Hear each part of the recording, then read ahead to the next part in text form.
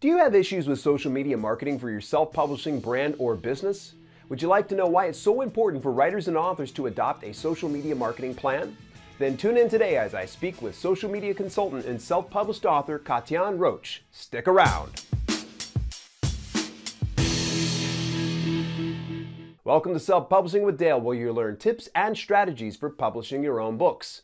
I'll be the first to admit to you how I am a bit overwhelmed by the choices when it comes to social media marketing for my self-publishing brand.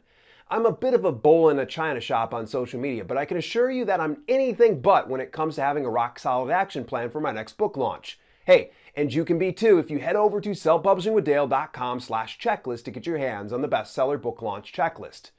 Recently, I reached out to longtime supporter of the channel and social media consultant Katyan Roach for a little advice.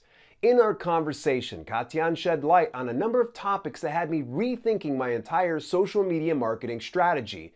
My first question to her was simple. Why is social media so important to self-published authors and writers? And here's what she had to say.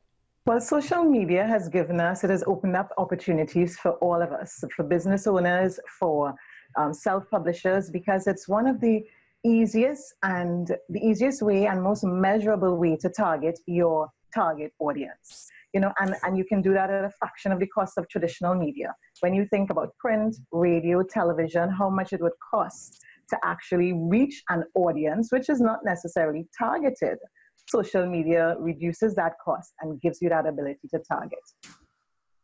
Very nice. Really key. So are you saying specifically, you say target, is there any particular area that I need to explore based on my niche? I'm not really sure. So say, for instance, someone like a self-publisher like myself, is there a social media avenue that I need to focus where it's targeted, or do I need to rely on, say, like ads? Well, the thing is, you need to know who your customer is. And once you know who your customer is, the next step is where they're hanging out.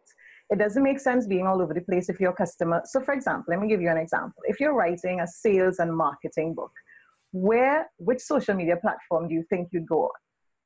Most likely LinkedIn, because that's where the business community is. Makes so sense. That's the first place to start focusing your social media.